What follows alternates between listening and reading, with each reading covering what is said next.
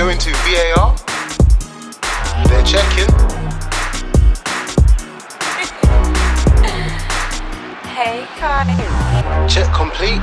Let's head over to the bar. Yo, welcome back to VAR Bar Podcast. I am your host with the most, Andrew. What up? What up? And I'm joined here with the main cast again. Slightly less of us. Mr. Preskikas here, Big Charles here, Brogue Boys here, Jay Mace is here, Tosin Shoreditch Bandit is here too. Come on. All right. So yeah, it's been a big week in football, man. Big week. Lots have happened. Slowly but surely, the games are coming up again. This week, there's a couple big teams played. Then the Danny Gosling incident as well. Does anyone want to touch on that? I can give a brief thing. Basically, what happened? Basically, Jonathan Moss provided a sarcastic comment to Dan Gosling in regards to Bournemouth's relegation plight. To be honest, I quite liked it. But a lot of other people are thinking, Moss should have kept it professional, should have said nothing. To be honest, I feel like Dan Gosling, he needs to pull his skirt down a bit, man. Because the amount of abuse that these refs go through, week in, week out, the comments that he said were said in a banterous way. Fair enough, they're in a bit of a dire position in the league. However, there was nothing abusive, malicious. There was nothing racial. These kind of things that are big or would be considered big things. Yeah. I mean, I think he said your team's having one. Basically insinuating that they're having a mayor in the league, innit?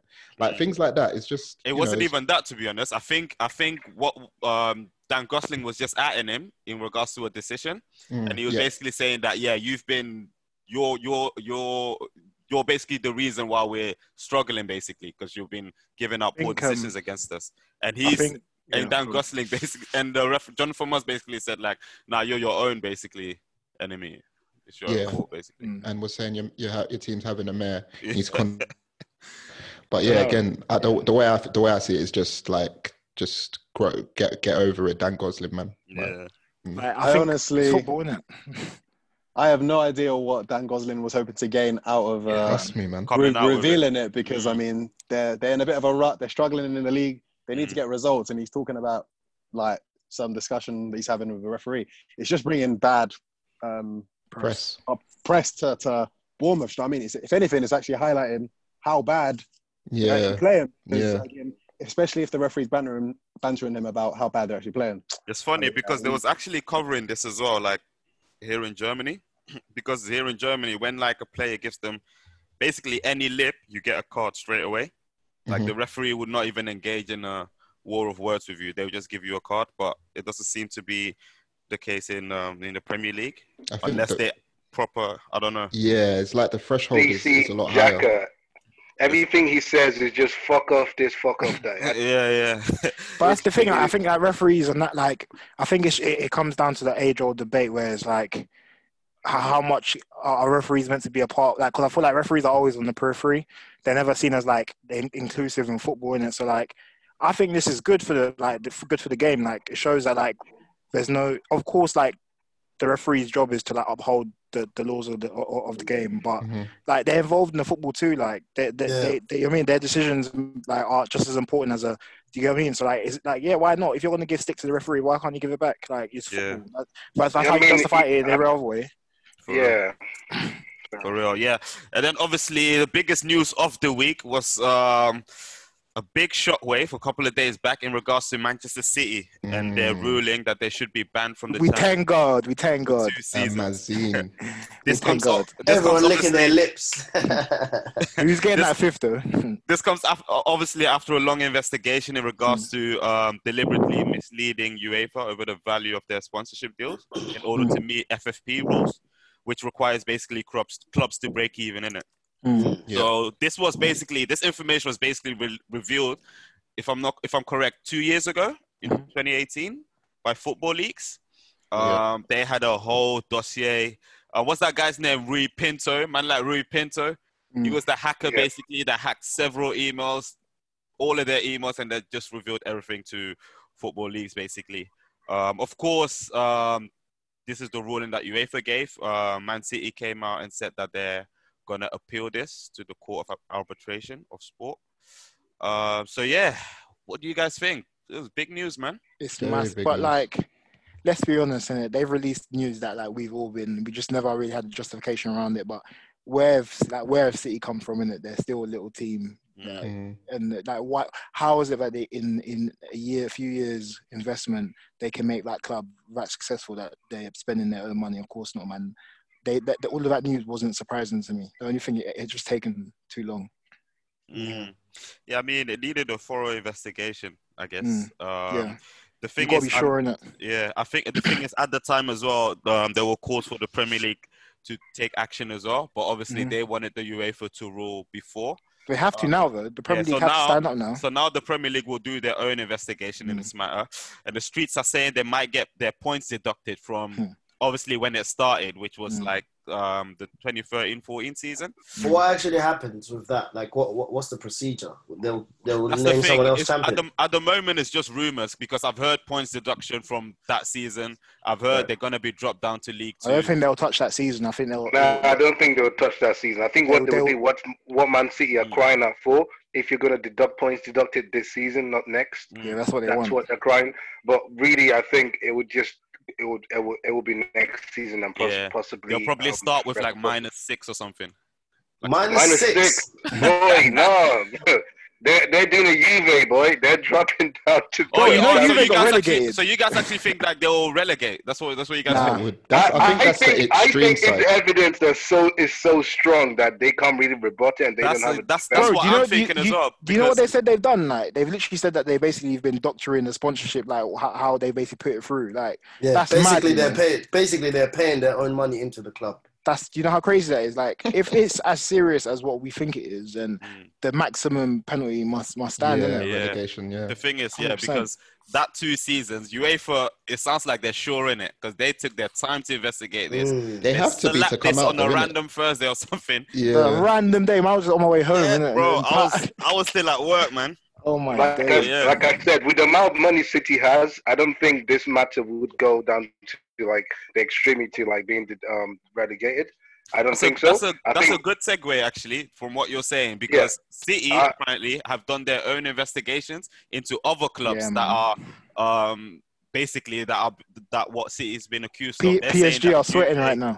Juve and Bayern are the main two that they're saying, okay, if you're doing this, if you're doing this to us, Juve and Bayern have been doing the same thing, so look into them as well. So with the amount of money City has, I just think what they'll do is just stonewall with lawyers. They'll stonewall this matter until someone just says, it won't stay 2 years, I don't think. Yeah, that's what I think City will do, which is the smart thing to do because they can't afford to take this. If they do, that means they're losing all their players. Fact. Yeah. They're not loyal. People are saying that as well, though.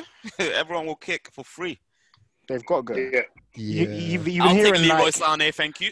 Bro, he's going Bayern anyway. But you've been hearing, like there was an interview that happened, I think, a week back where Aguero and Pep individually had been asked what's the aim, and obviously I think Aguero even went as far to say.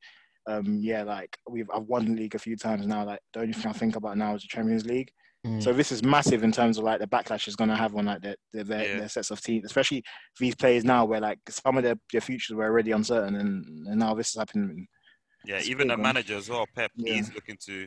He's not staying. No way. It's a bit embarrassing, man, for the players. Because obviously, players and managers, they're not involved with this at all. This is just board level. So it's I see Pep going Barca back to Barca. Nah, I see him doing the international team, man. I think he's done with the club. He's gonna do it, Del Bosque, man. We'll see. I think he would just go to the Italian league. Why not? Like he's done. He's probably just do the round. You go Juve, innit?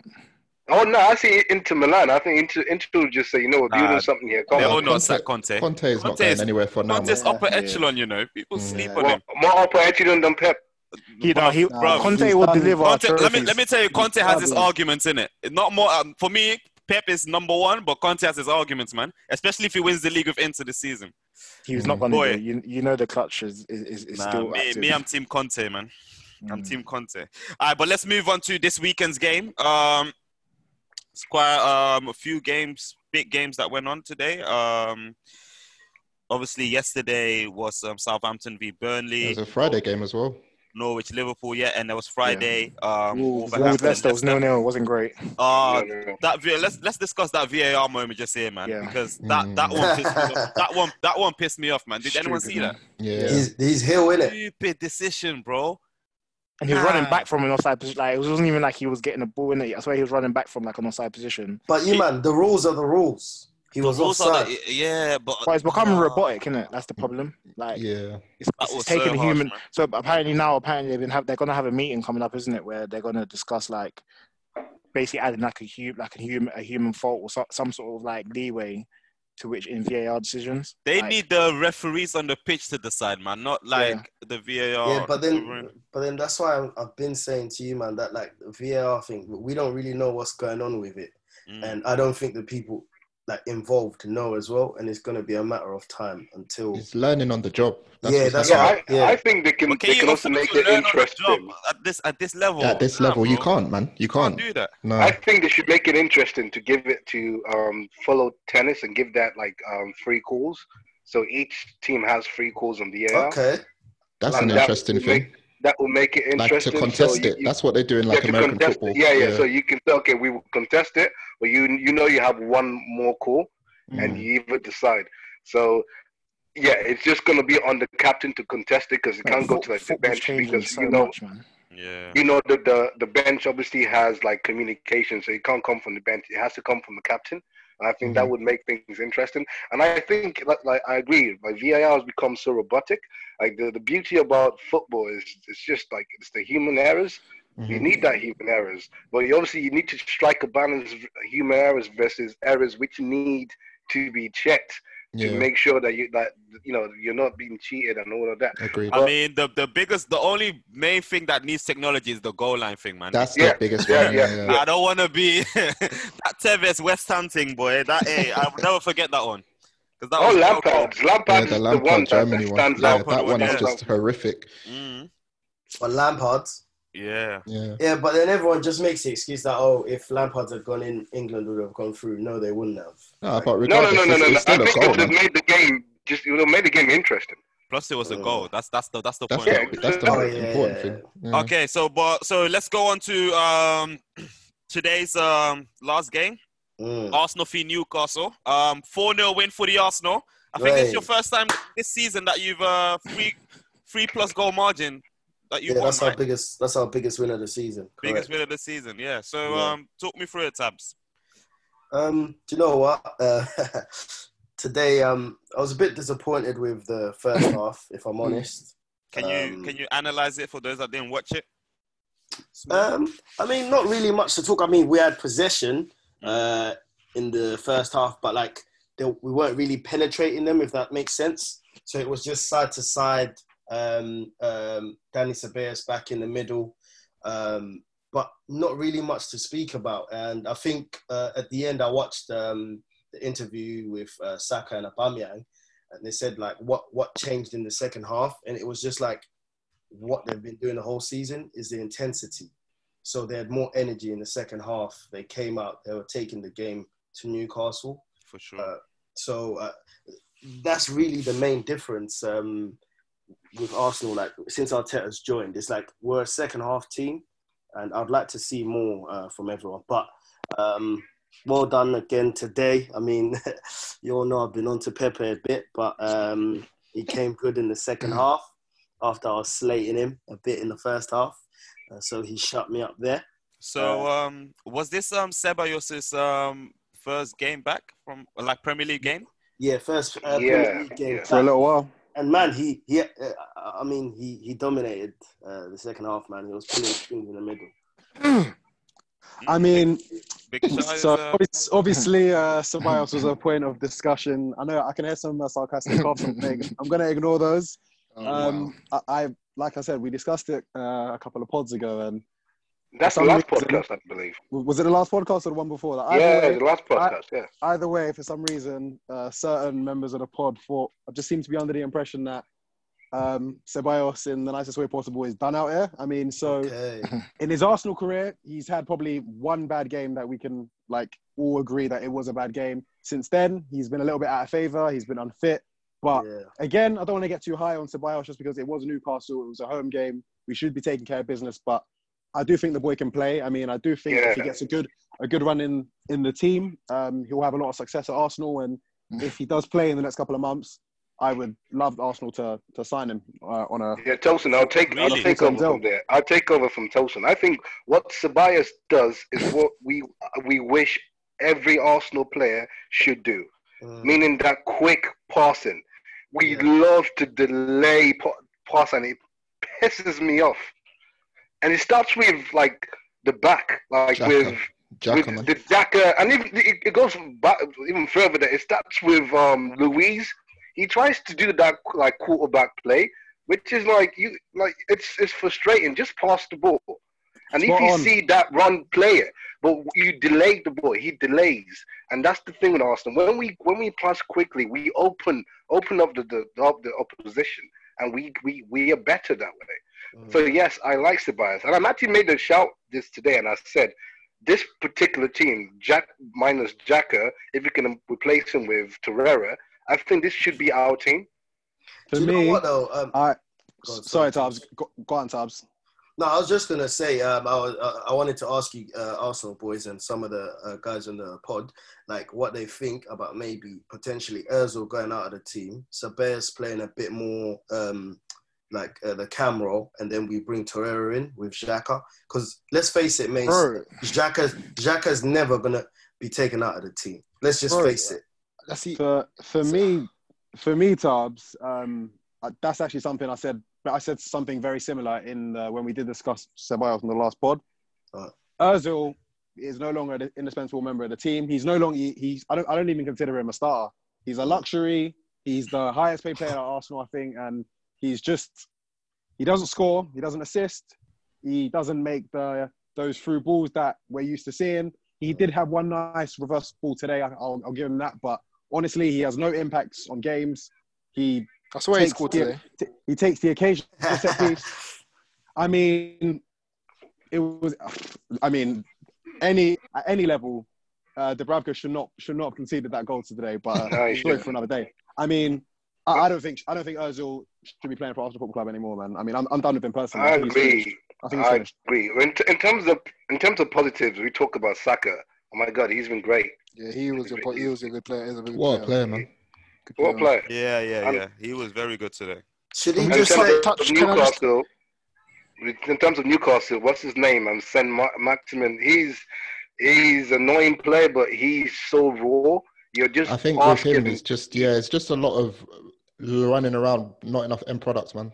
He seems to be causing problems. He reminds me. He gives me, Adama Traore vibes. Yeah, when he first came. Yeah, a rawer version of him, basically. I think if he refines his game, he will be a hell of a player. He has a bit more end product than Adama though, from when he first came. I think. Definitely. I mean, he hit the post today. He was unlucky not to score. No, he's a good player. More refined than him, I think. But can I just touch on your earlier point about Ceballos? Yeah. So, personally speaking, these kind of games, Ceballos will always have a field day. The teams that will sit back and just allow him to have the space, My issue is with Ceballos, isn't it? I think first he takes too many touches, isn't it? Every time I've watched him away from the Emirates, he's been non-existent. How many times have you watched him? I've watched a lot. Okay, no, one game in particular. Today he kept it moving. The one game I watched in particular, I remember it was when Arsenal plays Liverpool. Don't get me wrong, Anfield's a hard place to go in it, but he was non-existent. There's a big difference. There's a big difference. Everybody's Arsenal fans, name me. There's a big difference. Arsenal fans, name me a game, that you can remember when Daniel Ceballos played away from home and run the game. Okay, there's a big difference, and I'll tell you. He hasn't played that many. There's a big difference. Firstly, he hasn't played that many, and secondly, where Ceballos takes a lot of touches is not necessarily up the field. He takes that touches to bring the ball up the field, and by doing that, he has to take more touches. But the thing I like about Ceballos is when he takes it, when he's up the field, he's very much one touch, which Arsenal players need to do. And he wants to do the pass and move to. Exactly. I will forgive him from taking too many touches leading up to the opponent's goal, which I will forgive him to doing that because I know he's good enough and he would deliver. But I can't. Yeah, go ahead, Stephen. I wanna rebuttal your question with. I want you to name me, like in the same breath. I want you to name me another game besides the Liverpool game where you thought Ceballos had no impact or he didn't play particularly well. Because I feel that Liverpool game, he's just been tarred with the he's not good enough, bro. Bro, it was just one average. Game. He weren't good enough for Real Madrid. I feel as if he's been given a fair shot since then. So I'd like to. It's all I've been saying from the moment I've been saying when I've watched Ceballos, yeah, that the guy he's very brittle. Like I don't know. I haven't seen enough for me to think, yeah, this guy's. But no one has. Exactly. But that's the thing. No one has. No, but the thing is, you know, he's played 12 Premier games. We've seen Ceballos before Arsenal as well, you know. Bro, I know Ceballos. Yeah. You acting like this is the first time I ever laid eyes on him. I know him. Before Arsenal, bro. I know him. When he was even at Madrid, I said the same thing. Like very pretty footballer. But we're talking about Ceballos at Arsenal, though, are we not? Yeah, but I'm talking about him. But I'm saying every time I've watched him play at Arsenal, yeah, good football. Like even today, I thought, yeah, this is a perfect game for him to ball out. Good decision for Arteta to play him. But I guarantee you, will go away from home and you won't see him touch the ball more than 15 times rather than playing backwards. Just watch it. Just watch it. Steven, he's not going to kick. He's not going to kick off from here. He's not going to be this special player that you guys think to replace Özil, who was one of your best players today. Like you think that Dani Ceballos should replace? Ceballos has started. Are you joking? Özil was better than Ceballos today. Is this guy all right? Ceballos has started 8 games this season. He started 8 games, or in Feb. He's getting more or less half the season. Like, all right, you know what? How can you make a judgment based on 8 games, 8 starts? Basically. Right, how about this? Yeah, how about this? Yeah. End of the season, we'll have another topic such as this when we talk about Dani Ceballos, and I guarantee you guys will not flex your opportunity to sign him permanent. I promise you that. I want to move away. I want to move away from this Dani Ceballos thing. Can I just make one more point? Can I make just one last point, Andy? Go on, Tubbs. My point is actually for everyone. What do you guys think? Should Saka stay as a left back? I feel like he's going to have more opportunity if he sticks to that position. This is what I want to talk. Where his opportunity is, man. I don't know, you know. I mean, so you'd like to see him go wasted attacking talent potentially, but how else is he going to get into the team? Because for me, we signed Kieran Tierney for a reason. So I feel as if Kieran Tierney needs the opportunity when he's fit to obviously have a run in the team in his naturalized position. Obviously, Saka is a naturalized winger. We can see that great little footwork for the second goal. He needs an opportunity again, maybe out wide, where Aubameyang is playing. I hope we can kind of get into that today as well, because I think a lot of Arsenal fans can agree that we're not happy with Aubameyang needs to play out on the wing. Unless you get a better player. I don't know how many times I have to say this. And Tosin, let me talk. And Tosin and Big Chap tried to at me for that particular comment. Andrew, you are deluded. Listen. Let me explain myself. I prepared what I need to say. Same. So yeah, I know you have. I know you have. I'll rebut. Let me tell you one thing. The thing is, like, you don't have a good enough winger to do what Aubameyang does on the wing. Again, you need all your Martinelli. Nah, he's not. He doesn't do the same thing that Aubameyang does from the wing.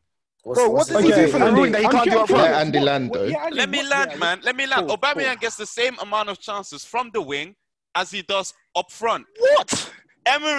Unai Emery, even Wenger, and even Arteta now, they're all playing him on the wing. For what reason? They're accommodating the strikers to put Aubameyang on the wing. Because he was still bang. Andrew. That's my point. I think you're misplaying the point. No. That's the thing. I think you're misplaying the point. I think you think that we're saying, basically, Arteta's coming to his team. He's realised the players that he has, and he thinks that Aubameyang can be served better on the left. Played him on the wing as well. Because Arsenal have very good striking options. We can't deny that they have Laka. They have Nketiah's a good player, I think. Like they have okay striking options. obviously he thinks he can get Aubameyang still in these goal scoring positions from the left too, because Aubameyang's a world class player. But that's not to say that he shouldn't be playing in his actual position. Imagine how many chances you see him on the left. That's why I said at the moment. That's why I said at the moment there's no one on the left wing for Arsenal. If Arsenal gets someone in the same mode as Aubameyang with a right foot, not left foot like Saka, but with a right foot that can cut in and bang, then Aubameyang would shift to the center. But until that happens, I think there's a bigger question and an answer there. I think the question is, should Saka go to the left, and then should Aubameyang move in the middle? And I think that's where it's headed. And I think that's Andy, exactly what would happen. Let me try and break this down for you, like, as best as possible. So Aubameyang scored a goal today, right? But I honestly didn't think as if he had more impact out on the wing. Bro, his goal was from where a striker would be. Let me explain. Let me explain. Let me explain, please. First goal, Andy, a naturalised winger, Pepe, cuts in from the wing, knocks it into the 6-yard box where Aubameyang didn't come running out from the left wing. He was in. He was already there. He even explained that. He explained his position in the interview after the game. Yeah, he did. That was the first goal. Arteta told him to be a second striker. A more naturalised winger nutmegs his wing back, cuts it back. Pepe scores 2-0. Third goal, again, came from the right wing. Lacazette squares it to Ozil, 3-0. Fourth goal, Ozil. Come on. You don't give me this. Hear me out. Fourth goal again. Fourth goal again comes from a naturalised winger cutting it back from the byline to Lacazette. Final case study. Aubameyang is a natural winger. Aubameyang by trade is a winger. This is in the second half. Aubameyang by trade is a winger. What now? Aubameyang by trade is a winger. But his best seasons have... Aubameyang by trade is a winger. But what does that mean, though? What does that mean, though? That means he's trying to tell me. I'm giving you facts, Andy. I'm giving you facts. Hear me out. So there was one moment in the second half, a reverse ball by Ozil.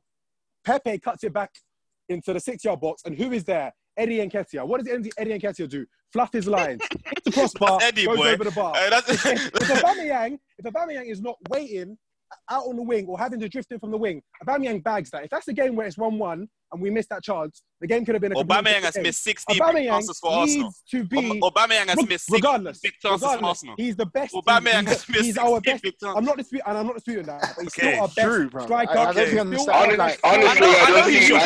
I don't see Andrew's point. So Aubameyang missed this whatsoever. I'm not disagreeing that Aubameyang is not your best finisher, but what I'm saying is currently, and the previous 3 managers probably agree with this, that Aubameyang, to accommodate all your best players, because you're not good enough, so you have to play all your best players in your first 11. You have to put Aubameyang out wide to accommodate Lacazette. That's not the point, though. That's not the point. That's what I'm saying. Even Nketiah came in. That's not the point. The point was saying that even if Aubameyang has to play on the left, he's still better up front. That's our point. He's a better striker than he is winger.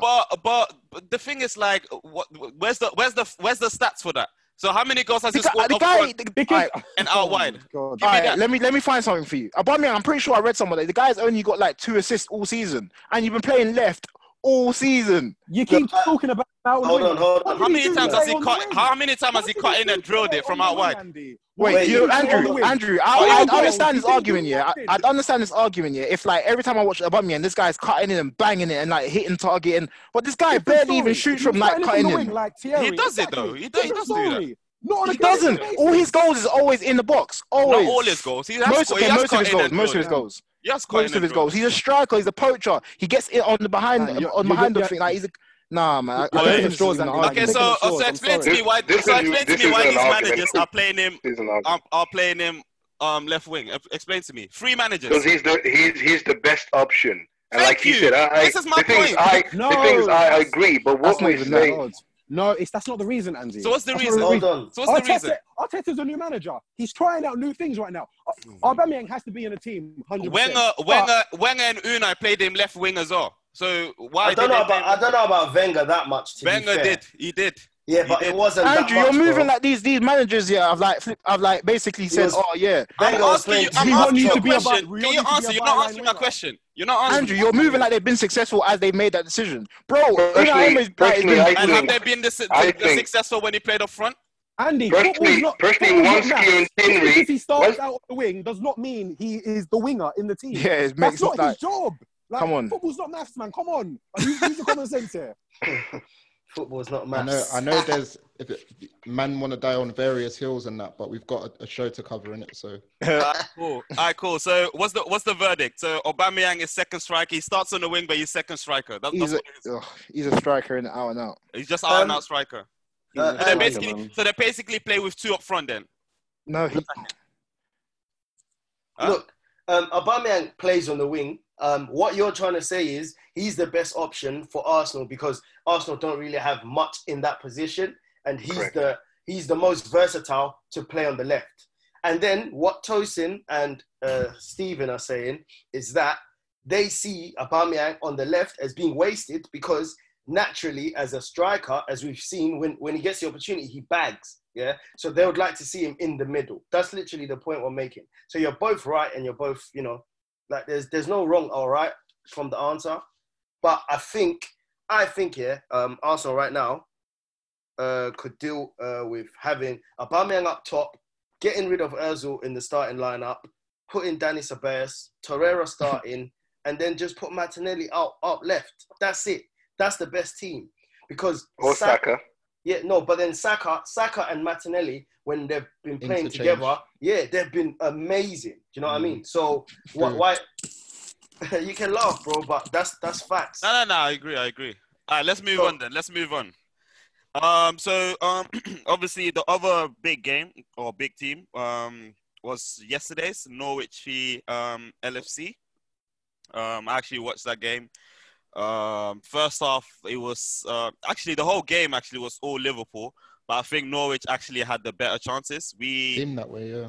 Yeah, we kind of had half chances. We couldn't get past their back eight. They even played with a 6 at one point in the second half as well. Before we scored. Mane's goal, man, well taken. They tried to sweaty it, but what's his name? Alisson cancelled it. And then Tete lashed it on the post. Yeah, toe punt king, that guy, man. Alisson made a big save too. It was a good strike, though. Yeah, and so then Salah, I think Salah, Salah's just being Salah, so he's always busy, he's always active, but just fluffing his lines every now and then obviously Mane came on, and then moment of brilliance from him and Hendo, to be honest, a good ball from Hendo. Mane just pushed his defender away, took that touch, African Bergkamp-esque. It was a great ball, in fairness, for Hendo. The only thing that sorry to cut you, and the only thing that frustrated me a little bit is that I feel as if another assist now is just going to continue to fuel the agenda. I mean, I saw a stat. I don't subscribe to that agenda, though, man. I saw a stat that I think Hendo got 3 goal involvements in the first 23 games, and in the last, I think he's almost doubled that. About 5.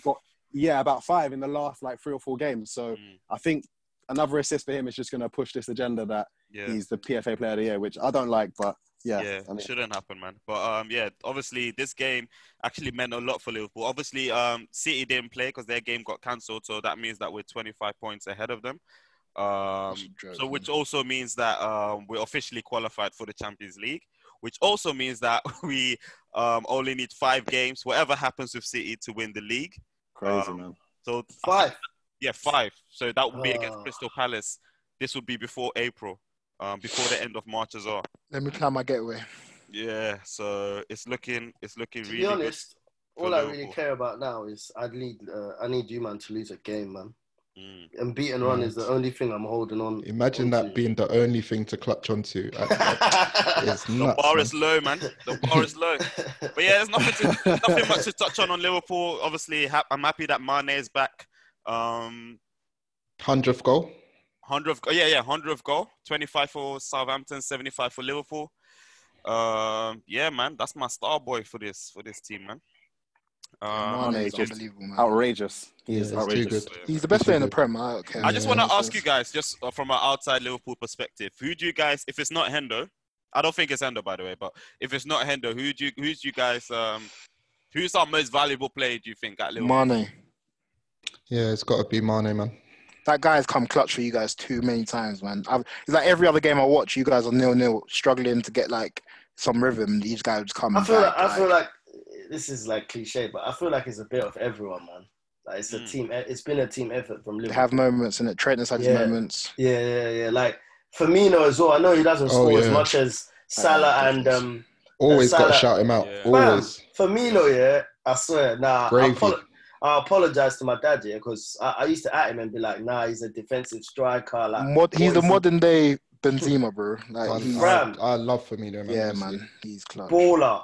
Oh, yeah, it's been a total team effort. I definitely say man for man, this is probably one of the best league winning sides I've ever seen, man. I mean, everyone. I think they've got the most. I think we have to get away from one of the to saying is the best. We don't have to say like it's the best squad or whatever. Like I don't want to go into that debate, but it's probably been the best season by any Premier League team. Can I ask you a question? I think that's up for debate, man. Can I ask you a question? I don't even think that's up for debate, man. Andy, I was having a discussion with Specs the other day about this. I mean, not to take anything away from Liverpool, but do you feel like the opposition have been up to scratch, up to par with how you man have been performing? It's funny. I had a conversation with someone at my work about this. I've actually deeped it because I know a few pods ago I said like, or even in a group chat, I said like, this Premier League nowadays is harder than back in the day, just to fuel my own personal agenda. But I think, I actually think that's partially true. But I think the main thing is that the top 6 have been very poor. And I think this is why we're doing what we're doing and you guys are doing what you're doing. So this is City, apart maybe from Leicester because they... but that's the point, though, isn't it? Leicester, like they're doing above expectations, but the rest, like Arsenal, United, City, and Chelsea, you guys have been poor and embarrassing, and I think it's more that than the opposition being poor, man. Because I think, but the overall quality of the league, do you think it's dipped? Because that's been a conversation this season. I think more so than any others because of what Liverpool are doing. But that's the thing. You can just say like Liverpool has just been super consistent and clutch. No, but you can say. No, but because don't get me wrong, I'm not taking anything away from Liverpool, but when you look at the rest of the league, like from what's the points difference from like 13th to like 6th? It's not even double figures, is it? Like it's like 8 points. It's stupid. Like the level, like regardless of what Liverpool are doing, because you're not playing every single team every single weekend. Like there's still like Brighton playing United away and then going to take points. Like, do you know what I mean? Like that's still the level of everyone else. To you, man. And that's what I'm saying. So the league is not. The teams that you guys are facing, you're beating. No, but let me tell you, but the mid-table teams, they're just the mid-table. They're just them. No, Andrew, you're not getting what I'm saying. What I'm saying is, look, you're beating these teams, innit? Like, you're not, I'm not saying willy-nilly and easily. You're not. But you're beating them. We're scraping these wins. When everyone below you are taking points off each other, that's what they're all not even fought. Like, you know how before it'd be like the top 6 and the rest. Now it's not even that. What you're saying. Yeah. It's not that anymore. That's what's happening, yeah. I would say that the quality of the top 4 personally has dropped this season, but the quality of the whole Prem definitely hasn't dropped because again, like we said, we've got Man United and Arsenal 9th and 10th. We've got Sheffield United and Wolves 6th and 7th. So definitely. we got to give those teams like their credit. This is my point. Like Leicester, the Wolves, the Sheffield. So are you gonna at them as well? Nah, no. Yeah, the quality of the league is good, but it's just like the traditional top 6 or top 4 have been really poor. Slipping. Liverpool hasn't even got the best squad in the league. I think it's still City. What I would say about Liverpool though is man for man, I think this is the most players I've seen that are the best in their position in the world, like in a long time. That's what I said. In the world, because like let's be honest, your front three. I think our midfield is still. No, you say this, but that midfield is like work. Like I don't think you understand how much energy. Yeah. Like it's actually a joke. Like I understand that bit. And how interchangeable player for player, best in the world. Player for player. All right, basically, right now, in terms of current form, they've got the best right keeper in the world, best defender in the world, best left back in the world, best right back in the world, best front 3 in the world. Best right back debate. Yeah, they do. Best left back for sure. Yeah, centre back Van Dijk is the best in the world. Best centre back for sure. Best keeper for sure. Midfield, none of them are... Cool, but Salah and Mane are the best wingers in the world. Oh, yeah, for sure. So, but you're saying basically the whole team. No, I'm not saying. I'm saying man for man, they probably got the most. Like, other than probably the Madrid... Oh, I see what you mean. Okay, yeah. Other than probably Madrid, when it was all like Marcelo, Sergio Ramos, them man like pulling out. Liverpool, like man for man, your team... And the thing is, just the centre of your team is just a joke. Like, I have to give you props in it. Like, you guys are doing like like stupidly well, innit? What I will say though, again, is I refuse to have it say just because you're going to win the most points, yeah, you're the best Premier League team ever. Because I maybe because what happens right now if you guys lose to Atletico Madrid in 2 legs and you're out of the Champions League, people want to look back in this in 5-6 years and be like, oh, that Liverpool team was sick, but they didn't win the Champions League and the thing like that Man United team did. Oh wow! See, this does not get extended to the other teams, but I mean, no, Andy. It does, because if you think about it, Chelsea never got that. Chelsea never won. But hold on. Chelsea won back-to-back Premier League titles. Yeah, they're the longest unbeaten run at home. You know what I mean? So there's like loads of standout things. You lot have done it this season. Yeah. What's going to be important is what you do next season. Do you get me? But so, I mean, but this is what I said. This is why I didn't really want to get into the debate of like the best squad, the best ever Premier League squad. But I think it's the best ever like team to do like, it based on numbers. Yeah, based on numbers anyway. Because even if you see like the table, like really and truly, the only team we're in February now, the only team that's taking points from us is United. The rest we've beaten everyone. Yeah, but then that in itself is mad. Oh yeah, no, that's what I said. You man have been sick, and where I clocked it was actually Man City game. Like that was the game that was gonna kind of make or break it for Liverpool, and you man showed up for the thing. Like you were ready for war, and that's when I was like, you know what, this team is ready now to take the Premier League. But equally, City have been very poor, bro. Let's not like mince our words here. Like City have been very poor. Yeah. Poor, and City have not been about this weekend, so let's not touch on them too tough. Let's move on though to the next to the other game that was today, which was Villa v Spurs. It was a 3-2 win for Spurs. I only watched the last 10 minutes to be honest, so I saw Son's winner. Did anyone? No Spurs fans today. Did anyone else watch it? Watch parts. Yeah, I watched it. It was Same. Is it end to end? Based on stats, it looked very much. Aston Villa gave a good go so. themselves. Aston Villa gave a real good count to themselves. It's just like go, man. Jose. I'll tell you Jose, what, for Jose Mourinho team, Spurs are coming across very helter-skelter because typically he sees that 1-0. You expect like low scoring and a little bit boring, but 1-0. Yeah. Tottenham do not keep clean sheets. I mean, I thought it happened at the start of the season under Poch, and it's not really improved since Mourinho's come in. So need to. There's a lot to be done, I think, still at Tottenham.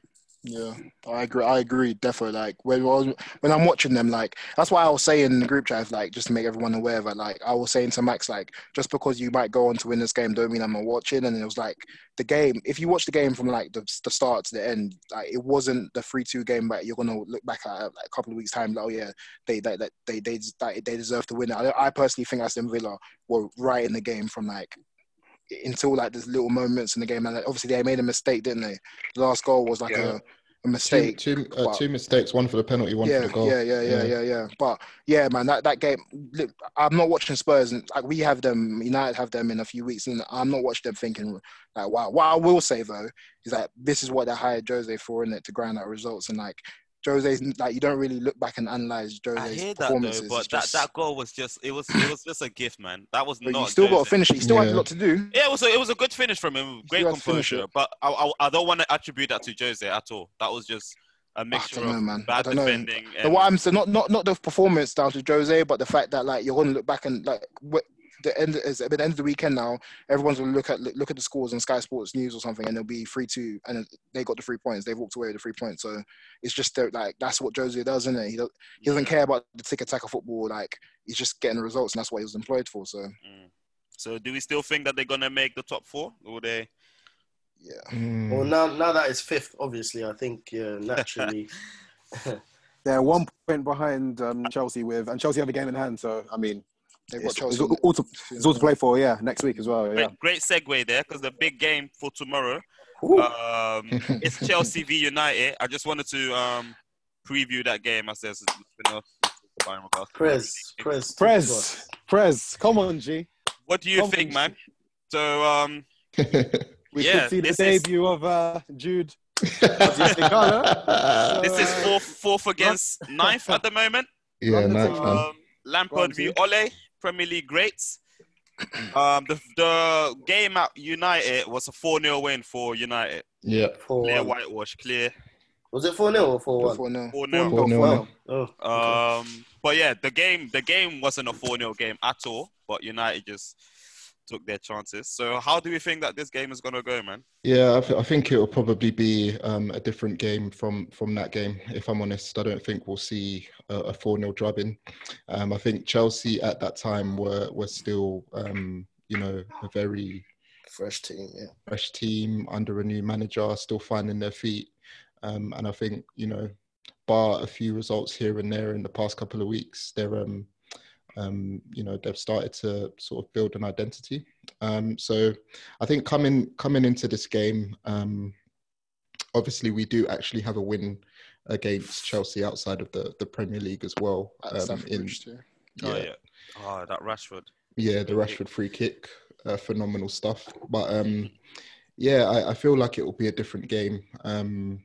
Chelsea will obviously be coming in with a different mindset, looking to take all 3 points. But I think obviously Toast touched on the Jude Igalo potential debut. I don't think he'll start. I don't think he'll start, if I'm honest. Really? I think we'll probably stick with Tony up front. Yeah. And get probably James and maybe Mata on either side. But yeah, Igala won't be starting, unfortunately for you, Toast. I know that you're looking forward to that one. But yeah, in terms of score predictions, I think it'll be a close game. I think we're looking at either like a 1-1 or a 2-1 either way. But yeah, it'll be a close game, closer game than the last one. You're not backing your team with chess now. I think it will be a 2-1, but I think it could slide either way. All right. Agreed. Picture? Yeah, I almost agree with mostly everything that Prez said. I think it's going to be I personally think it'll be a 2-2. But I think I'll take a draw probably. But I definitely don't think Igalo is going to start. I don't think he's had enough time in the squad. I think I can see him coming on last 10, 15, maybe 20. Yeah. See how he fares. But yeah, I can see us sticking. If it's Cressington in Stamford Bridge. Yeah, but I back us. I fancy United to go and get a good result there. I like that, man. I like that talk. Yeah. Would you be happy with a point? Pardon? Would you be happy with a point? In the grand scheme of things, yeah, because Chelsea away is never like a certain win, even if you think going there as the favourites. Like I always think Stamford Bridge has always been like the venue no one really likes going to. But what I will say is, I think the last game we played in last season when I think we drew 2-2 and Martial scored that goal. Yeah. I think the last couple of times we've been to Stamford Bridge, we've played well. It's just like we've got the results to back it. But now, we just got to do it again. I think it's going to be a big mission Rashford on a break because when we have got him, he looks quite dangerous at Stamford Bridge. But yeah, I'm confident. All right, cool. Also, what happened at Chelsea this week as well is that they secured the signing of Hakim Ziyech for in pounds. How much? 35 million pounds? Something roughly. What do we think, man? Tosin was visibly upset about that. Good player. Good signing. Very good player. Obviously, I think it was one of those ones that I love it. I love it when it happens when a team plays a particular player. Like in the season, and then they kind of end up signing them a couple of months later. Obviously, it was quite similar with Minamino to Liverpool. Obviously, we've not seen the best of Minamino yet, but obviously Chelsea played Ajax in the group stages of Champions League, and they had that great 4-4 game at the Stamford Bridge, and yeah, he was quality in that match as well. So I'm looking forward to seeing him in the Prem. Obviously, it's a shame he's going to be in a blue jersey, but he's a class player. He gives me Mahrez vibes. 100%, yeah. I can agree with that. He's not a dribbler like Mahrez. Yeah, but he still gets past players though. Yeah. He's got a slim frame, good feet. Yeah, I get that. I can see that. Good player. Mahrez. Okay, so let's also quickly breeze through the European games that happened over the weekend. So on Friday, basically, it was Valencia, Atletico Madrid, big game in Spain, 2-2. I think Atletico Madrid, they rested most of their star players because they know the boys are coming to town. So They still grinded out a 2-2 draw at the Mestalla. Bundesliga, Dortmund are just clotting teams again. 4-0 this time. Starboy Sancho with another goal. Another Haaland goal as well. Another Haaland goal and a few assists from Akram Hakimi. Yep. His stats are mad, isn't it? Yeah, mad. He's on loan, isn't it? So he'll go back probably. Where they signing from? He's on loan from Madrid. Of course he is. Academy boy as well, though. Moroccan, but he's been there from early, man. Saturday, Barcelona beat Getafe 2-1. Didn't watch that game. Atalanta going strong in Serie A, beat Roma 2-1. Don't know what else happened. Leipzig won, still top of the table, I think. Bayern won today, innit? Yeah, 4-1. Bayern took it. Bayern won. Was it Milan Juve, or am I confused? Juve won 2-0 earlier today. Milan Juve was midweek. The 1-0. 1-0, yeah. Oh, Madrid are 1-0 down, though. Madrid are 1-0 down currently. Yeah. The thing is, they started Hazard and Bale today as well. That's big. Ooh. Yeah. The forgotten man. Well, the forgotten men, actually. Yeah. And then what else happened in Syria? Juve won 2-0. Lazio Inter is on the way as well at the moment. Currently 0-0. Big game. They need a result in that game if they want to stay in touch with Juve. Oh, yeah, and yesterday, a mad game between Amiens and PSG. They were 3-0 down. They came back to 3-3, 4-3, and then 4-4. 4 all in the end, Yeah, basically, Amiens, they're struggling in Ligue 1, but they were moving mad yesterday, basically, against the league leaders. All right, so let's go on to our discussions then. So the first one that we wanted to touch on was the Champions League ties that is coming back next week. Yeah. So finally, Champions League and Europa League. I think that we can discuss the Europa League probably next week. So we can just focus on the Champions League today. I think they'll play the Europa League this weekend as well, so we can just breeze back for the Arsenal United guys. We're not letting you down in it. But for now, let's just focus on the Champions League fixtures. We'll just conveniently start with the Atletico Madrid v Liverpool game. And what do we think? What do you think is going to transpire there, guys? I think is not. I'm not giving Atletico much of a chance in this game, if I'm honest. I think defensive-minded team against the best team in the world, Liverpool. You know, the prospect of Morata versus Van Dijk is just not really something that sounds thrilling at all, is it? Not even a prospect. So, you know, João Felix struggling to get into any kind of form and following his big move in the summer. So I think people, Atletico Simeone is not the one, man. Nah, I think it could be a very long tie for Atletico, man. I think personally it will be a tight one. To be honest. I was going to say similar, yeah. I was going to say similar. But however, out of the big teams that we could have faced, I would have been happy to face them. But they're kind of like a Liverpool, as in they know how to do these two tie things. So it'll be very interesting to see this Simeone versus Klopp. The two. Yeah, like who's going to come out and attack the game? Who's going to come out and But obviously, I think Liverpool will come out and attack. We'll just play our usual thing. They'll just sit back and use their wingers to counter us. Yeah. They have very silky midfielders, which is a polar opposite to what we have. And we tend to struggle with midfielders that are just technically way better than us. Yeah, they could out-football you. Exactly. And Liverpool struggle with those kind of things. So I think what we basically need to do is, if I remember the Bayern game, where we just basically pam them for intensity, I think we need to do the same thing, unless they're just gonna, pass us out, which they can do. They have the capabilities to do that. But your key players played a lot of minutes this weekend now, so I think, and they've rested players, haven't they? So I think it's going to be a case of can Liverpool sustain a high intensity for long enough in the game? But it was going to be a really sick time. I'm looking forward to that. I mean, as a prediction, I think a Liverpool 1 or 2-0 win. I think we can keep a clean sheet there. Away from home? Yeah. I think we can keep a clean sheet. I reckon a draw. With Alisson, everything is possible. Yeah. A draw. Yeah. I think a clean sheet for Liverpool is a fair shout, I think. Yeah, I can see a 0-0 or 1-1 to be honest. Yeah, like a very low scoring tie, and then Liverpool to wrap it up in the second leg. Yeah, so obviously that will be next Tuesday actually. So Atletico Madrid. The other game on Tuesday would also be Borussia Dortmund versus PSG. I wish they didn't have it on the same day, man. Yes, it's good games, man. But I think TV and laptop, man. Yeah, it's gonna have to be. I'm looking forward to this time, man. I think it's going to be a high octane, high.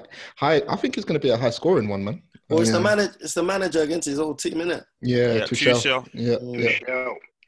Yeah. I want to see the star boy Sancho step up to the mantle, innit? Because now he's getting praise from Neymar and co now. So let's see if he's actually that guy at the moment. It's like I think it's a good way to test himself and see if he's actually at a level if it's just because he's playing against farmers. No, Dortmund handled Neymar and Mbappe though. This is the thing, man. I don't think Dortmund, the way Dortmund set up. Yeah, the defense is off. It's a bit. But I think PSG are my low-key favourites to win the competition. That signing of Idrissa Gueye, that is a very good signing for them. I'm telling you, like that is. PSG always flatters to deceive. All right, man. I think that signing is exactly what they needed in midfield, man. He's got energy and he's I don't know, man. Yeah. Oh yeah, he's good, but he was player, man. Flatters to deceive. I don't know, man. I put it. Let's see if it's just they've just got a bottle nature like Spurs do, or if it's just because they had like that personnel like him in it. But there's a lot of battles though. You got like obviously the managers, Tuchel and Farke. No, that's not his name. What's his name? Yeah, it's Farke, isn't it? Yeah. Something like that. No. Wait. Favre. Sorry. Farke is the Norwich one. Favre. Lucien Favre. And obviously Tuchel. And then obviously the battle of the strikers in terms of Mbappe and Haaland. The battles of the wingers in terms of Sancho and Neymar. The midfielders. The battle of the aging but still quality centre-backs in Silva and Hummels.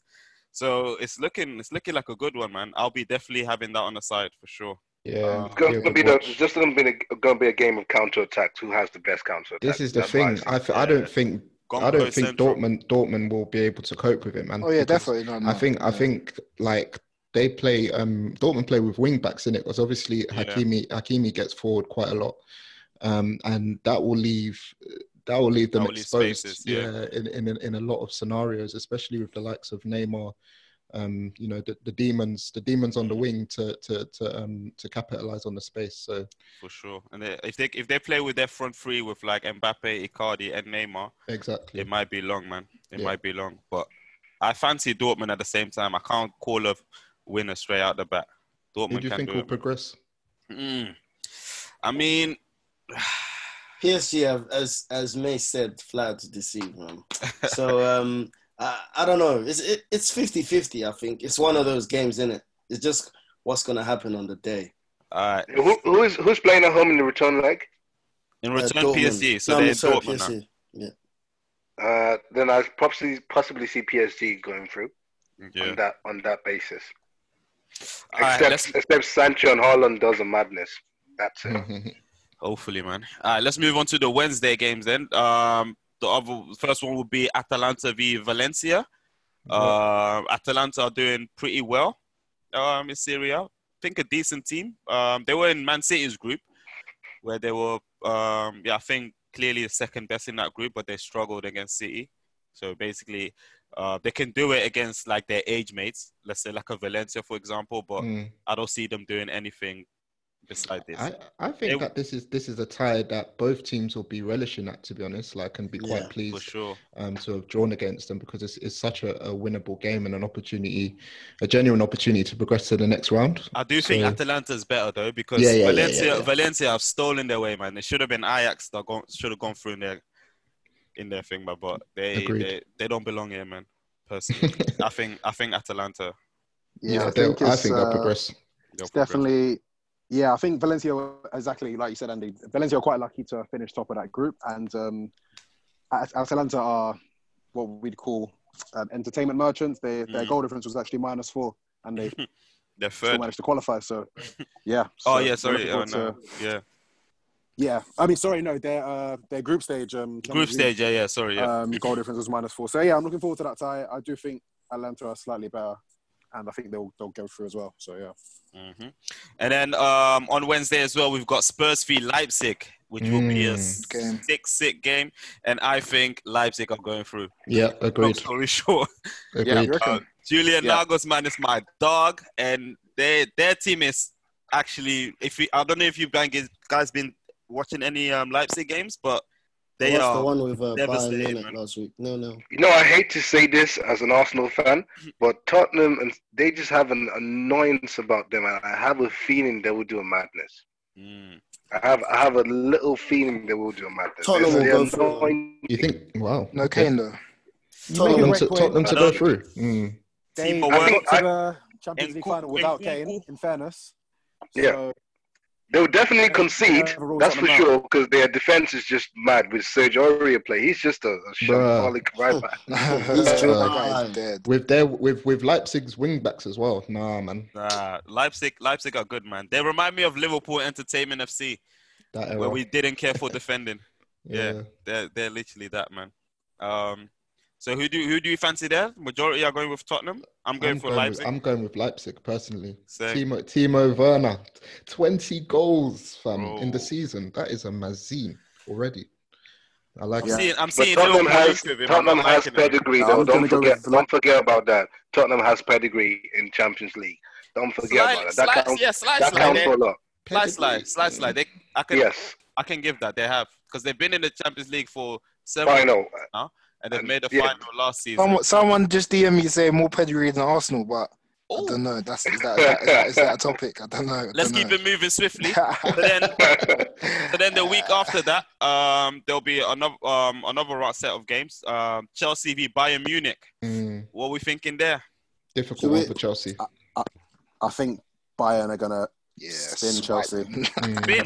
Yeah, 7-2 things. Last time they came to London. Do you see what they done to Tottenham? That's what I'm saying. Slap. And Chelsea and Tottenham are equals. So yeah, I think it'll be a comfy. I think Bayern are gonna just out football them, man. Absolutely. Okay. I fancy. I don't know. Yeah, Bayern. I'm going with Bayern as well. And then we've got Napoli v Barcelona. Yeah, that's just payback for 2 years ago. You know what I'm saying anyway. I think they played Roma. Or if you're talking about sorry. Yeah, that was Roma, yeah. That was Roma. But they did play Napoli, I think, in the build-up to that. Sorry, I got confused. Yeah.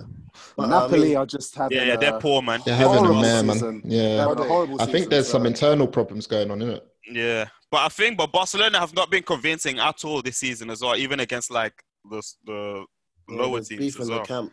So Napoli might take advantage of that, but I don't see anyone but Barcelona. Just too much Messi in that tie, to be honest. So. Man said too much Messi. Okay, and then on Wednesday, the 26th of February, Lyon v Juventus. Woo! Let's go. The goat to do the biz. Let's go. You know how it gets down. The Cristiano Ronaldo trophy we got again, obviously. I don't see anyone but Juve winning that, man, because obviously my dark Memphis is not about, so... Even if he was about, man, do you know who's on the same pitch as him? No, bro. It would be, if Memphis was about, different story, Then what? Different story, innit? Oi, that's a different story. you know, Lyon got this young baller as well that's just coming up. I forgot his name actually. I can't be bothered to look for it as well. But after this pod, innit, make sure Lyon got a young baller. We'll follow up with that, and then obviously the last game, biggest tie probably of the round, Real Madrid v City, and I am very much looking forward to that tie, man. Madrid are going to spin tie. Madrid to spin, you reckon? Yeah, man. Bro, Madrid, trust me, Madrid are going to spin them, man. You need to back that up, man. Madrid, talk the first things first, and even like away from that, their prestige in the competition, innit? They're not an easy team to beat at the moment. Like, I reckon they'll come back in this game right now. Like, they've been quite good in comparison to other seasons that they've had in Liga and so on. And unless City get Laporte back here, they cannot. That back four cannot stop Bale, Hazard, all of their striking options in it. But to be honest, Bale and Hazard are not. They're not firing at the moment. That's the thing. The scoring load rests on Benzi's shoulders at the moment. That's how deep Benzi's having one of the best seasons of his career, and he's too clutch for that. Otamendi versus Ben, like that's their best defender versus Benzema. He come on, man, he's gonna run around him all game. Like I don't see it. The only way, I see City delivering a win over two legs in it is if two players turn up in it. Aguero and Kevin De Bruyne. Yeah, and they're both ghosts, man. When it comes to the champs, they're both ghosts. I think they're just going to have this whole the Champions League thing like hanging over their heads. They're just going to that team. I don't back them personally. I'm actually on the other side of the fence. I think City are gonna win that tie, not comfortably, but I think City are just a better team personally, and I don't feel as if Real Madrid will have enough to get past City, and City, they know, I said, they know the league is gone, and they're gonna try and get that first elusive Champions League. So yeah, I can see City winning that one. That's my take on it, man. No more Ronaldo effect in that Real side as well. So 100%. Man said low. Okay, so let's move on there. So those are the Champions League sides. We're happy that the Champions League is back, and obviously Liverpool are gonna win this thing again. So. There's no need for the other things. Okay, so let's move on to the second topic, which I usually I like to, when I want to discuss something big, I like to call it the curious case of.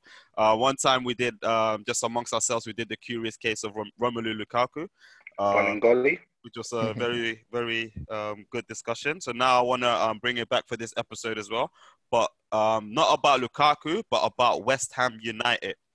Now let me give a brief background before the panel starts discussing. Obviously, ever since I moved to the UK, I think West Ham United have been most people's second favourite team that I know. People have some sort of affinity with West Ham, East London team, blowing bubbles, all that crap.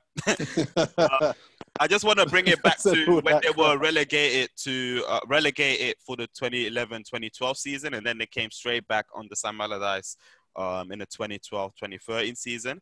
And then since then, they finished 10th, 13th, 12th, 7th in 2015-16. That was their last season at the Bowling Ground. Then that's when they moved to the Olympic Stadium. So ever since they moved there, they've been finishing 11th, 13th, 10th, and now they sit currently in the bottom three looking to relegate. That move was so bad. So I just want to ask the panel, what's happened to West Ham United? And are they really that team, or do they just belong basically in the Championship and they shouldn't even come back? Bro, they got good players, man. Their stadium is just, I think it's just dreadful. Have you seen how far their fans are from the actual pitch? Like, have you been to the stadium? Actually, to be fair, I've been to like a tour of it. I never went when like any games going on. I don't think it's that bad. Probably in terms of atmosphere, innit? Or that's what it is. Like the players. Think about Upton Park, like feeling the fans. Think about Upton Park. Personally, if I had to answer that question, I'll come from a business perspective. I think the club isn't run properly. Yeah, it is. That's kind of the mindset I have, Mace. But you go on. I honestly think West Ham is a great investment for someone who thinks, okay, I have the money and I love football. I would just buy Sullivan and Gold out of West Ham and just run this club properly. And I think that's what the West Ham is crying out for. Because when I really think about West Ham, I think about like Tevez when he was playing. What's his name? That's gone back to 2015. Yeah, Payet. You know, we had that love for West Ham, like that team that would from all odds just pull out something out of the bag. But the thing is, so I just read you those things. So since 2011-12, they've only finished it within the top 10 once, 7th. That was one season. That was that Payet season, Slaven Bilic's first season, just once. Besides that, they've been mid-table. I think what West Ham has done is they've decided it's just bad investments. They've just went for players who are slightly good enough to play for top 6, and said, okay, we'll throw you the bag, and you come and you play for us. But what I think in terms of judging teams such as West Ham, you have to look at Wolves. I think Wolves and Sheffield have done it really well. So have if they I'm got West better Ham, managers, or has West Ham just have crap managers? it's just investment. You need to have strategies, and I think the teams like Wolves and Sheffield have done it best. And I think that's the issue with West Ham. So that circles back to just the way that West Ham as a business is run. And I honestly think if I'm an investor, I would just go for West Ham and run that club better, in my opinion. Not to say like Arsenal is run the best. Circling back to Arsenal is, but I think West Ham. The issue lies with people who run the club, and it's not easy. But I think their time is done. They should just they sell the club, take their money, go invest it somewhere. Someone else should come in, because as a third party looking into West Ham, I think the issue lies with whoever runs the club. Mm-hmm. Yeah, I just to piggyback on that, I think it's such a weird one, because I think West Ham, generally speaking, especially like in recent years, like their owners have always shown ambition. Mm-hmm. Like exactly. With their signings and making the move to the stadium, which is a brave decision to make. Do you know what I mean? It's like they don't seem to have much problems filling the stadium either. Like the fans still turn out, etc. They have a huge fan base, man. Exactly, but I mean, there is this question of whether the players feel the atmosphere from the fans, and whether that impacts performances. But like May said, I think that the decisions at executive level to an extent have been kind of poor, because they have been making promises to the fans, these like 5-year plan about Champions League and top 4 challenges, and they've been spending monies on the play money on the players, with the likes of Dimitri Payet coming in, but he didn't want to stay, Arnautovic coming in, Felipe Anderson, these kind of names that are like top 6 squad caliber players. Do you know what I mean? Yeah. And you look at the likes of Declan Rice, and you see him, and you think this season maybe he doesn't look like that 50 million prospect that everybody said that he was going to be. And you look at the Lanzinis that I know Andy was a big fan of Manuel Lanzini at one point, saying that he could possibly be like fit into the replacement. Exactly.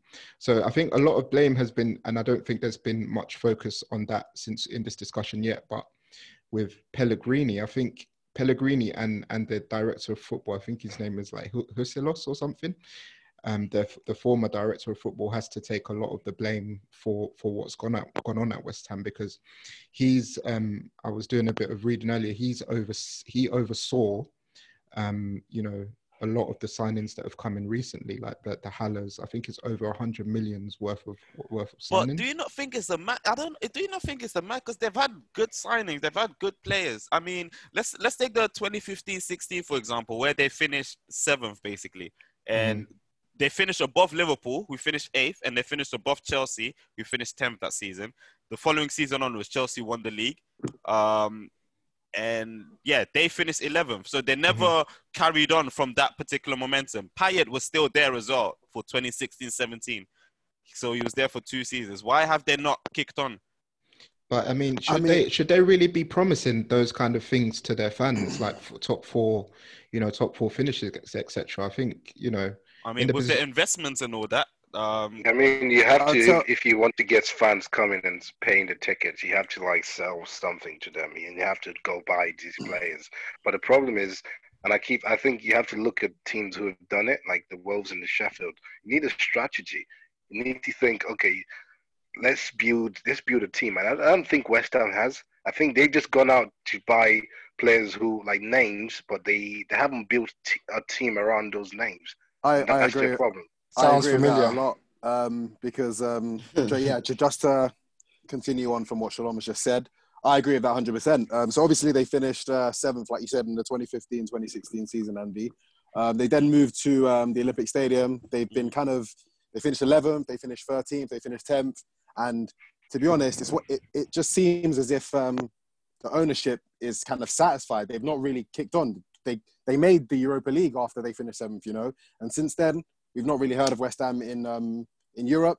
So I follow I actually honestly would consider West Ham my second team. Whenever they're playing in the Premier League, whenever Arsenal's not on, they're always the team I follow. So I actually follow their Twitter account, and pretty much under every post you can go and see for yourself. They have one fan or the other saying Sullivan out, Gold out. There's been a big strain between the fans and the ownership for a long time. Every 3 or 4 months, you'll even see like articles saying the same things, that West Ham fans are not happy about the management. They're not happy with the promises that the promises and what's being kind of like you're kind of seeing on the pitch. So yeah, I mean they're not in a good way, and ownership at the moment, they from finishing 7th to go into 11th, 13th, and 10th, they seem pretty content with just being mid-table fodder. They don't really seem like they're. So it's weird though, because but I guess the bigger question, the bigger issue is that it's really hard for London teams out there. Let's be true, London teams are not pulling their weight. That's actually the bigger conversation to be had. Why aren't London teams pulling their weight? I don't understand. Like, I think it's weird, yeah, because when we talk about West Ham, it sounds quite similar to a certain team up north that I won't mention now. But basically, like, it's weird because we're saying that like the decisions from like the hierarchy have been the issue, but from like the outside in, obviously, I can't say I follow West Ham very, very strongly, but like from what I look at, they brought in like. To move up a level, you'd assume they'd bring in high-profile managers to do so. Like, they haven't brought in bums. They brought in good managers, and they've invested into their squad. Like, from the outside in, I'm like, what else can this is me just sparking a dialogue, by the way. But, like, what else can the board do? Like, why is it that the board are the problem when they've just brought the managers in? They've made mistakes, man. Like, I think... Absolutely. They've not signed...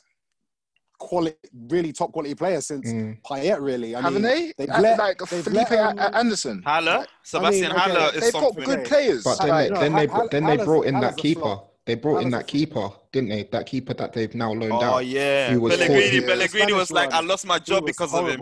Yeah, but he kept starting him. He kept starting him. The direction of Fabianski was injured, wasn't he? Yeah, but they had another option, I believe. They had another option. Yeah. They had another option, but they kept starting this guy. But Prez, the thing is, you will make mistakes when you're trying to, of course, go for the top.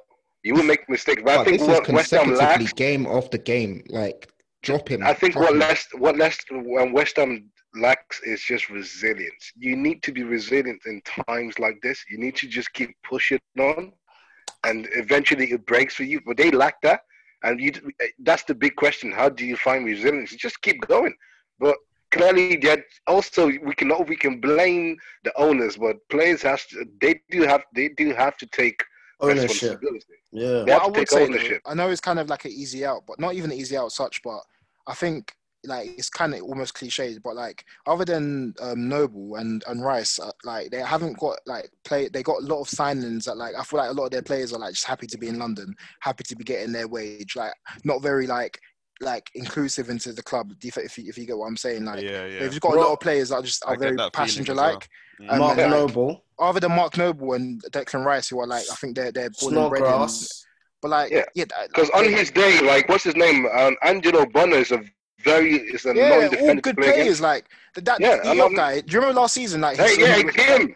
He's a player. He's a good player. Like, but like he's just making stupid decisions at the high. Would he be doing the same decisions at the highest level? I don't know. Like, has he got the pressure that like needed for him to?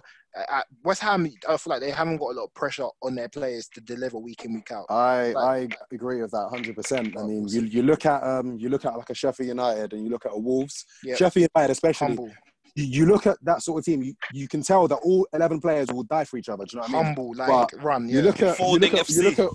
You look at West Ham, and I mean Felipe Anderson. Obviously, I mean, I don't want to say flop because he had a great first season, but he's got 1 goal this season, and he's just looked out of sorts. To be completely honest, I think Haller's a flop personally. I don't think Haller has.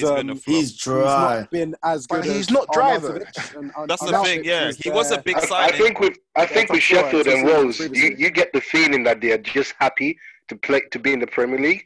They're like, okay, we're here now. Let's show out. But the thing with Wolves, you see the thing with Wolves in the recruitment is smart because they've got a Portuguese manager and Exactly. Portuguese owners, and the majority of the players are Portuguese. Portuguese. So they all like to be with each other, like to play with each other. So that one, with They've got West a philosophy. Ham, with West Ham, it's all bunch of randomers. You got Snodgrass, a Scotsman. You've got a calamitous goalkeeper that they kept starting. I can't get over that, man. Yeah, he was crazy.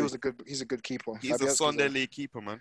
Good keeper. But yeah, so so the last question that I wanted to ask you guys, so because obviously all of you have been watching the Premier League probably longer than I have. So is West Ham actually a big team or not? Or is it just literally a mid-table club?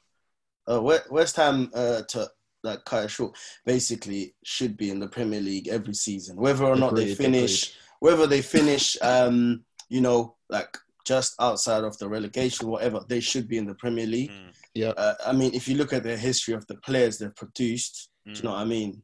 We've got the Rios, we've got Joe Cole, Frank Lampard, you know, Jermaine Defoe. We've got a lot of players that have come from there in the system. So it would be a shame to just see them crumble and go down. But this is the issue, though. This is why West Ham are in this predicament. They think they're supposed to be in the Premier League. Nah, you have to want it, and that's the issue. They don't want it. They think, okay, we have the right to be in the Premier League, and that's their problem. They need that hunger, that fire, and that's the problem. So I don't agree. I agree. I think they need to get relegated, and they need to start from scratch. That's the thing. But basically, if they get relegated, right, you know, like they're obviously currently paying for the London Stadium, they're finished, and the P's basically halves for them. So everything that they get now from the Premier League, everything is gonna like basically go half. And bro, I don't think they'll be able to. That's their problem, because they need something to kick him off. They need to think, okay, we need to do well, or this club is going broke. Yeah. And if you think like that, you think, okay, I need to be ruthless. Let me get a better like sporting director or something like that. Like, let's be ruthless, because we can't afford. When you start thinking, I can't afford to do this, then you start being smart with it. Right now, they're just thinking, yeah, we can do it. If we don't get relegated, then we're fine. But that's the problem. It all circles back to that the point that they are very relaxed and nothing is happening. But you, man, it's close, man. Like, literally between 15th and West Ham, who are 18th, is 3 points. Yeah. Which is Brighton, Bournemouth, Aston Villa, 25 points, Bournemouth 26. So there's not much in the same really predicament, but West Ham with that squad on paper shouldn't be down there. That's Man. that's my point as well. All right, let's move randomers, boy. Let's move on then. Let's just skip and quickly go on to the hot take of the week. This week, a lot has been said in our personal group chat. Who's been chatting shit? A lot of hot takes, a lot of shit chatting. I won't talk too much because I know already where this is going. So, guys, certain man, who brought the hot take of the week? Certain man said to me, like, and he's gonna try to tell me that, oh yeah, he misread it, or he misheard what I said. But certain man tried to say to me, Van Dijk's season last year would have merited him finishing second in the 2008 Ballon d'Or nominees list. I lost my head because that season, Ronaldo the GOAT won the Ballon d'Or. Yeah. I believe Messi finished second, and like Kaká. and then basically all of the, like, I think the World Cup winners or the Euro winners from Spain finished like respectively below. And he's trying to tell me that Van Dijk would have been, and I just don't understand. So I just want to be on record. I just want to be on record to say I definitely misread that. I was, because we was already having a heated conversation. I was just I misread it. I said yes. That's what he said. I know. I misread it. I didn't. Obviously, Ronaldo deserved the 2008 Ballon d'Or by far. Van Probably Dijk, his best season, and that's it. Yeah, I think so. His best season. His best season ever. I think performance-wise, Prez. No, don't even justify, man. Just what his goals produced, you could argue that. Yeah, no, but that's what I'm saying. Even, bruv, do you remember? Let's just do a quick Ronaldo. Let's give Ronaldo some love here, man. But do you remember that goal against Arsenal? I saw that goal again. You know, that free kick. No, the free kick. The one that gathered speed somehow. That blue kick. That blue United kick. Yeah, the blue kick. Gathered speed in the air.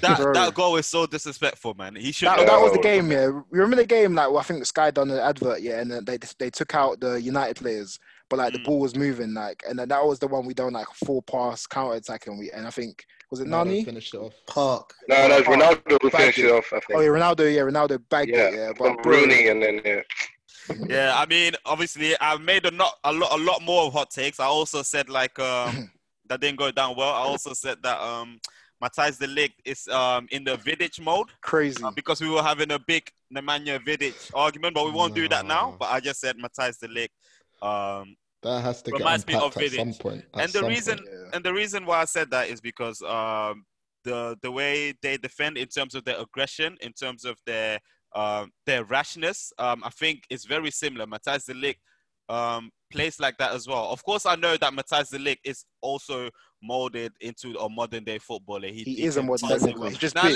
Listen. He can pass the ball well. He can play. He plays out from the back. He does all that. But at the same time, Matthijs de Ligt is very rash, and I think like people. The vast majority of you guys only seen Matthijs de Ligt in the Champions League. No. And this, yes. No. Plus, I'm sure, yes. Plus. You haven't seen. You haven't this seen guy him in wants the to try and justify his team.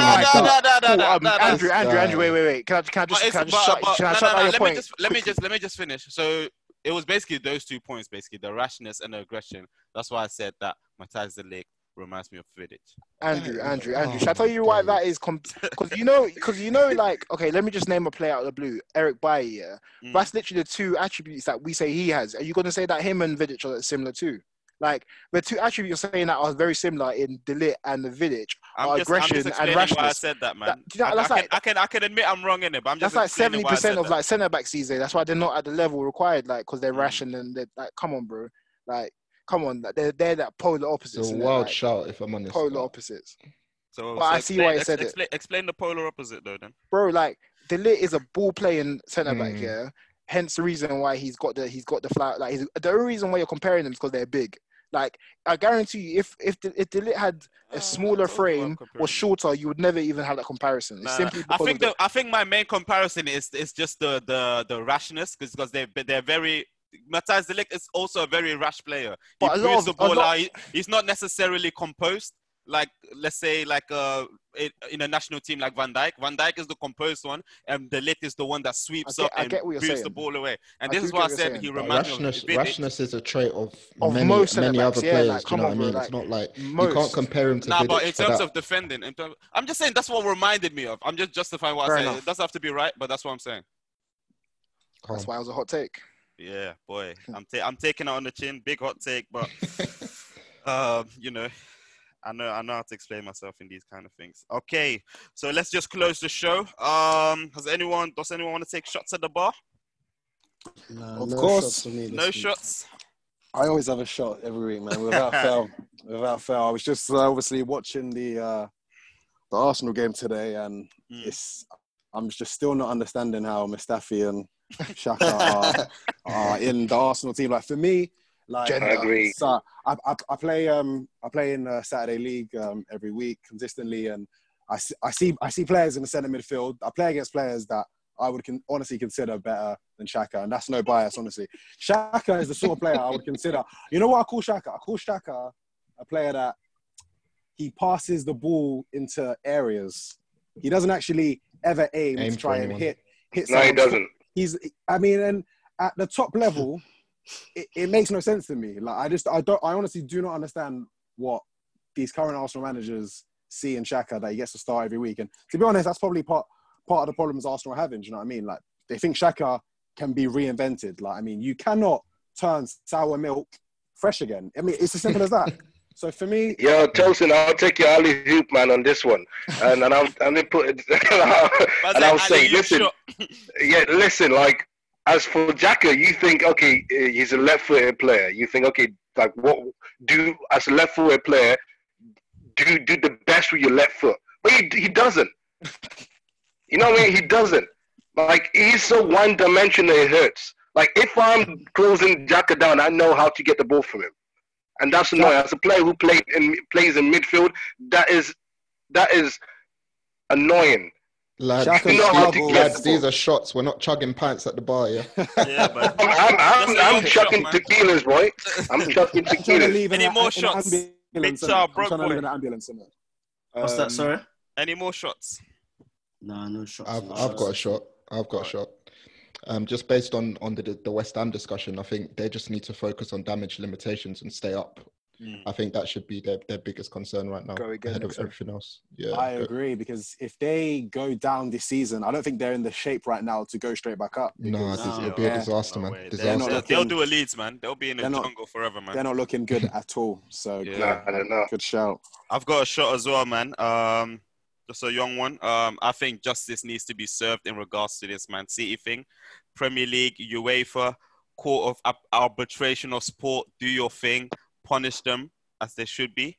We don't like cheaters in this game. They robbed us potentially from Steven Gerrard's first Premier League. And my first Premier League was heartbreak all across the board. So I'd fucking love it if the points were deducted from that season. And obviously Gerrard can claim his medal. So wait, is that actually a thing? That would be shameless, but story for another day. That's my shot. Thank you very much, guys, for listening to episode 4 of VAR Pod. You can catch us on Twitter, VAR Podcast, and you can catch us on Instagram on VAR Pod. Thank you for listening. Catch us next week again. Let's go. Peace. Peace. Get it. Peace. Hey, Kai.